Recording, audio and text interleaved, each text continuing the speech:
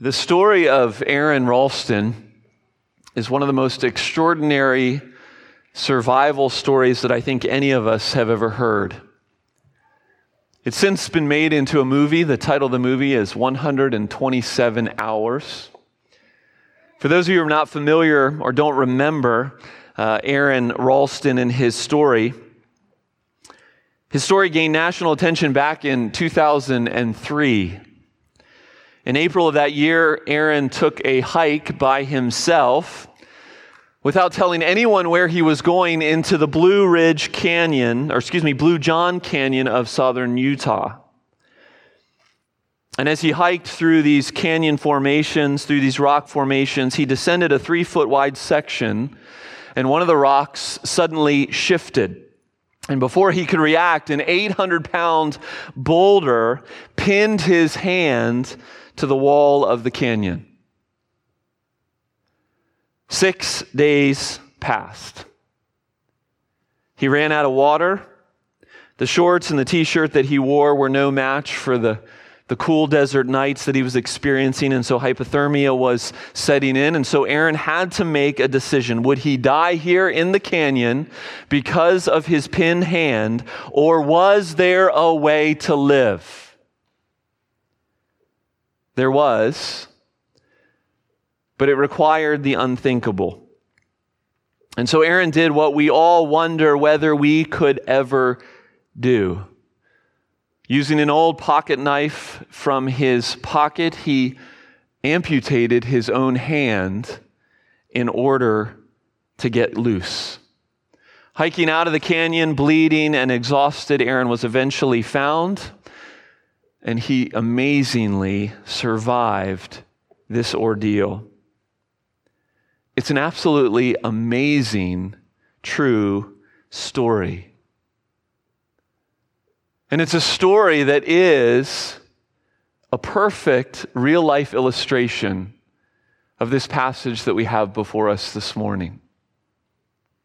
No, Jesus is not saying to literally cut your hands off.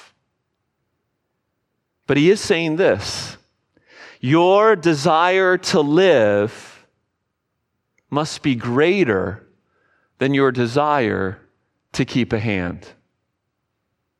Let me explain what I mean by that, using, I think, 3 points, 3 truths that we can learn and meditate on from this passage. And the first one is this: your sin, our sin, my sin is a serious problem.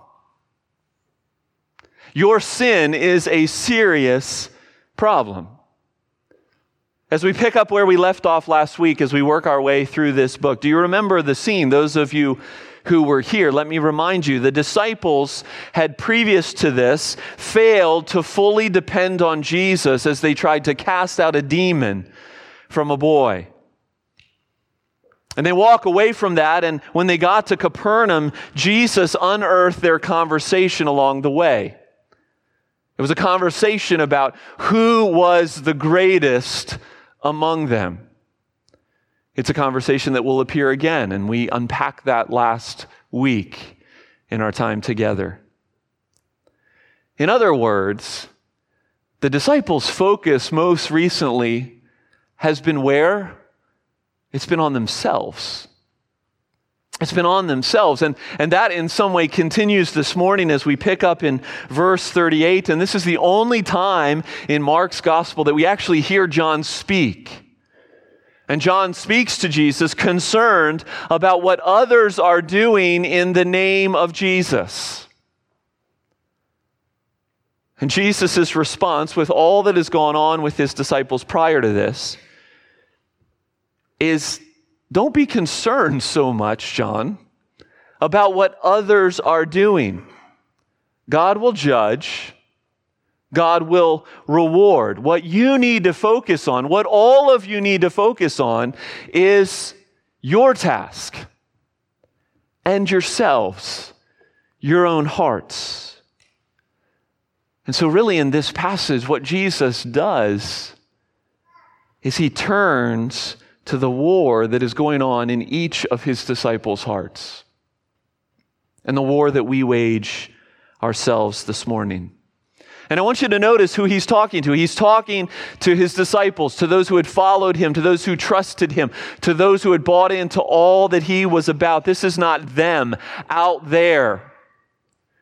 This is us. Those who love him and follow him. Sin is our problem. And it's a problem that manifests itself in physical dimensions. Yes, Jesus is concerned about our hearts. It's much more than just what we do, what we say. But it's out of that overflow of the heart that we think, we speak, we act. And so it's our hands that slam down on that steering wheel in anger. It's our fingers that we use to click that mouse and go to that website that we ought not be on. It's our feet that take us to our friends so that we can gossip about other friends. It's our eyes that covet our neighbor's possessions. It's our eyes that roll in an attitude of superiority to others around us. And so Jesus asks all of us, are you conscious of your sin, disciple? Are you sensitive to its presence? Are you concerned that it's there? J.C. Ryle, the old Puritan, wrote in his excellent work, Holiness. He begins it with this sentence: he that wishes to attain right views about holiness, Christian holiness, must begin by examining the vast and solemn subject of sin. He must dig down very low if he would build high. And that's what Jesus does this morning. Jesus reminds us that there is sin in our lives, that it's a serious problem, that it needs to be dealt with. And Jesus' words here, lest we think too lightly about our sin, Jesus goes on and takes it to the next level where he speaks of the consequences of sin left unchecked and unrepented of. It's one of the most sobering accounts of Jesus' words as Jesus speaks of hell awaiting those who refuse to deal with their sin. I mean, this is serious stuff, sobering stuff. 3 times he uses the word hell. Literally, the word he uses, and you can see it in your footnotes if you have an ESV Bible, the little word is Gehenna. Now, Gehenna was a valley outside of Jerusalem that became infamous back in the days of Ahaz. In 2 Kings 16, because it was there that in defiance to God's law, children were sacrificed to the false god Molech. Despicable practice. And so when King Josiah, a good king of God's people, when he came on the throne, he declared that place unclean. And as a result, it became, appropriately so, the garbage dump of Jerusalem. It's a disgusting, awful place of decay and torment. And Jesus puts this picture in his disciples' minds, in his hearers' minds. And he's not speaking of that dump in particular. He's speaking of the place where the fires never go out, where the worms never stop eating. And that place is the eternal reality of hell.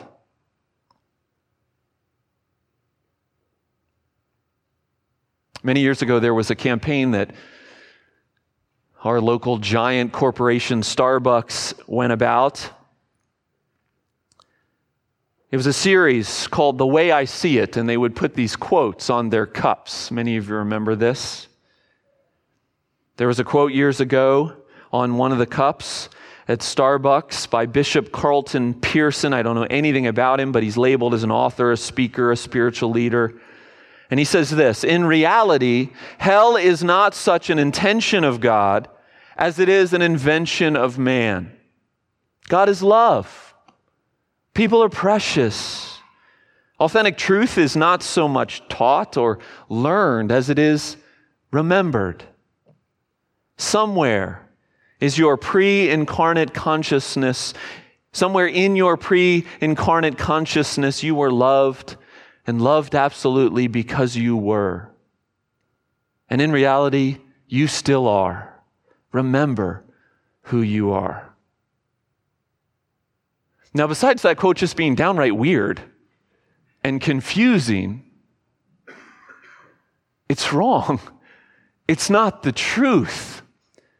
And yet it emanates the consciousness of our day, the prominent opinion of our day. Jesus, our Jesus, is often characterized as one who promoted tolerance, not who preached truth. One who preached love in the place of hell, it is said. But the fact of the matter is, Jesus talked a lot about judgment. Jesus talked a lot about the reality of hell. And Jesus talked about these things because of his love. Hell is real. And Jesus wants us to know this, that we might recognize the reality of our sin, and that the way we view our sin would be changed. And this is where our sin being a serious problem brings us face to face, thankfully, with the gospel. Right? We think about the severity of our sin as we think about Jesus' words of the reality of hell, and we think about the violence of that cross and what it took to rescue us, and we say, thank you. The old hymn we sing, stricken, smitten, and afflicted, it proclaims this very truth. Stricken, smitten, and afflicted, see him dying on the tree. Ye who think of sin but lightly, nor suppose the evil great, here may view its nature rightly. Here its guilt may estimate. As we read earlier, we have all sinned and fall short of the glory of God, and yet God has sent a satisfying Savior for us. And Jesus took that wrath. Jesus took that punishment. Jesus took the severity that we might not have to deal with it. Sin is a serious problem, but you have been given a great Savior. That's the first thing I want us to focus our hearts on this morning. The second is this. Your sin requires drastic measures. Your sin requires drastic measures. We hear this phrase a lot. Let me give you 3 recent news headlines I found this week. Athletes take drastic measures to protect themselves from Zika. Trenton mayor to take drastic measures against violence in his city. Dolphins, that is the Miami variety, Dolphins may need to take drastic measures to fix their offense. You see, each headline carries with it this sense of urgency, this sense of intentionality, this sense of radical action needed to combat whatever problem we've been faced with. Jesus, in reminding his disciples of the problem of their sin and the severity of the consequences of that sin if it remains unchecked, now reminds them how to deal with it. Simply put, it must be killed. And so he says, if it's your hand, cut it off. If it's your foot, cut it off. If it's your eye, tear it out. Now, Jesus' point is clear, at least it ought to be. It's not literally do these things. It's that sin is not something to be played with. We think we can handle things, that it's no big deal. We think we can dilly-dally here. We think we can dilly-dally there. We think we are going to master our sin, and yet so often our sin ends up mastering us. And Jesus says, don't play around. Deal with it definitively, decisively. And the language of the New Testament, the language of the rest of the Bible is no different. Romans 8:13, if you live according to the flesh, you will die. But if by the Spirit you put to death the deeds of the body, you will live. Galatians 5:24, those who belong to Christ Jesus have crucified the flesh with its passions and desires. Put to death what is earthly in you, Colossians 3 says. Death, crucifixion, death. We need to hear this because we too often and too easily treat our sin casually. And I think even in the familiarity of this passage and the hyperbole with which Jesus speaks, some of us can take Jesus' words and we can overly dismiss the hyperbole. Like, oh, he's not meaning that literally. And so we can almost minimize it too much. Don't miss the force of Jesus' words. Your sin requires drastic measures. Don't wait till next week until you have time to draw up a plan. Don't wait till tomorrow. Deal with it today. And what that looks like in your life, I don't know. I was reading this week in another book about our union with Christ and about what that means to be united to Christ. And speaking of sin, the writer gave this definition: sin is abiding in something other than Jesus to give us significance and joy. Let the Holy Spirit take those words and churn them a bit in your minds and in your hearts. What areas need to be dealt with? How are you spending your time? What are you reading, watching, browsing online? How are you treating your spouse, your siblings? What did you say to that coworker in that conversation? Certainly, I hope that the Holy Spirit brings to mind things that you say, yes, I repent of those. I need to deal with those with decisive action, but we also must keep in mind the deceitfulness of sin. We've got to pray. Lord, I know sin is a serious problem. I know sin requires drastic measures. So show me my sin that I might deal with it rightly. It's a sobering passage, indeed. But don't let it be a discouraging passage. Because you can also rejoice. You can rejoice that hidden in Christ, if your life is in Him, you don't face the consequences, even of that indwelling sin that you're battling. You're free from its punishment. But get rid of it with all the might that you can muster, with all the grace of God that you can pray down.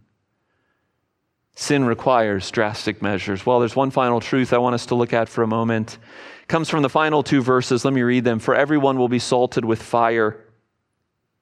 Salt is good, but if the salt has lost its saltiness, how will you make it salty again? Have salt in yourselves and be at peace with one another.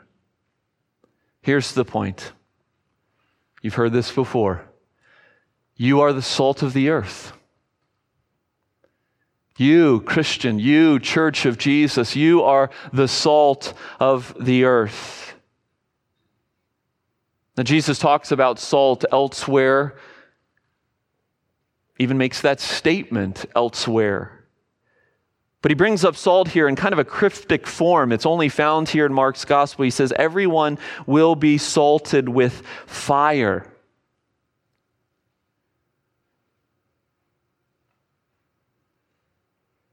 It's maybe not the first thing that we think of, but salt speaks in some way of sacrifice. Not in our culture per se, but in the culture that Jesus spoke to. Leviticus 2:13 says, you shall season all your grain offerings with salt. You shall not let the salt of the covenant with your God be missing from your grain offering. For all your offerings you shall offer salt. So in other words, in a theme that Paul will pick up later in Romans chapter 12, we are to offer our bodies as living sacrifices, holy and acceptable to Him. And that's in part the reason we're called to deal with our sin, is because our lives of holiness are an act of worship to our God. And not only that, they're an instrument that God uses for the world around us. And so the salt that Jesus speaks of here has two purposes. First, to purify, and then to preserve. First, purifying.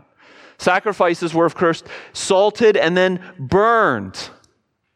And if you're a believer, you will be purified. Malachi speaks of a refiner's fire, and that's why Jesus here speaks of a decisive cutting off of sin. And as we're seasoned in this way, well, the reason for the seasoning becomes clear, because salt in the ancient world was not only to bring about flavor, it was to preserve. And the impure salt of Jesus' day could lose its saltiness. That doesn't happen in our experience, but salt could become useless. And Jesus says, don't let your saltiness go away. You're the salt of the earth. You're to be holy unto the Lord. You need to be different. You need to put to death your sin. You need to stop quarreling about who the best is and humble yourselves. You need to be like this little child that I still have in my midst. That through all of those actions, through all of that life, you might proclaim that the difference in my life is Christ. It's Jesus. It's the gospel. Aaron Ralston, in that canyon, pinned to the canyon wall, he desperately wanted to live, and he was willing to do whatever it took in order to live. The question for us is not all that different, but it's so much more serious. Do we love life, true life? Life in Christ. The lives we were meant to live and be. Do we love true life more than we love our sin? That's the challenge before us. And by God's grace, with our eyes fixed on Jesus, standing on his broad shoulders, we can recognize our sin problem. We can take drastic measures to deal with it. And we can be the salt of the earth for his glory. Let's pray. Great Father in heaven, we thank you for your word. We thank you for the truth that we find here. Lord, I pray that by your Spirit, that you would shine your light in those dark corners of our lives, of our hearts, revealing those blind spots that we have. Even use one another. Use the body of Christ as we speak the truth in love to one another. May we receive, may it be given in gentleness and in genuine love, and may it be received with the spirit in which it is given. Father, we desire to be holy as you are holy. We are thankful that you love us well before we've arrived to that point. But while we're still sinners, Christ died for us. Oh, Father, give us grace to now be the salt you desire in us. We pray in Jesus' name. Amen.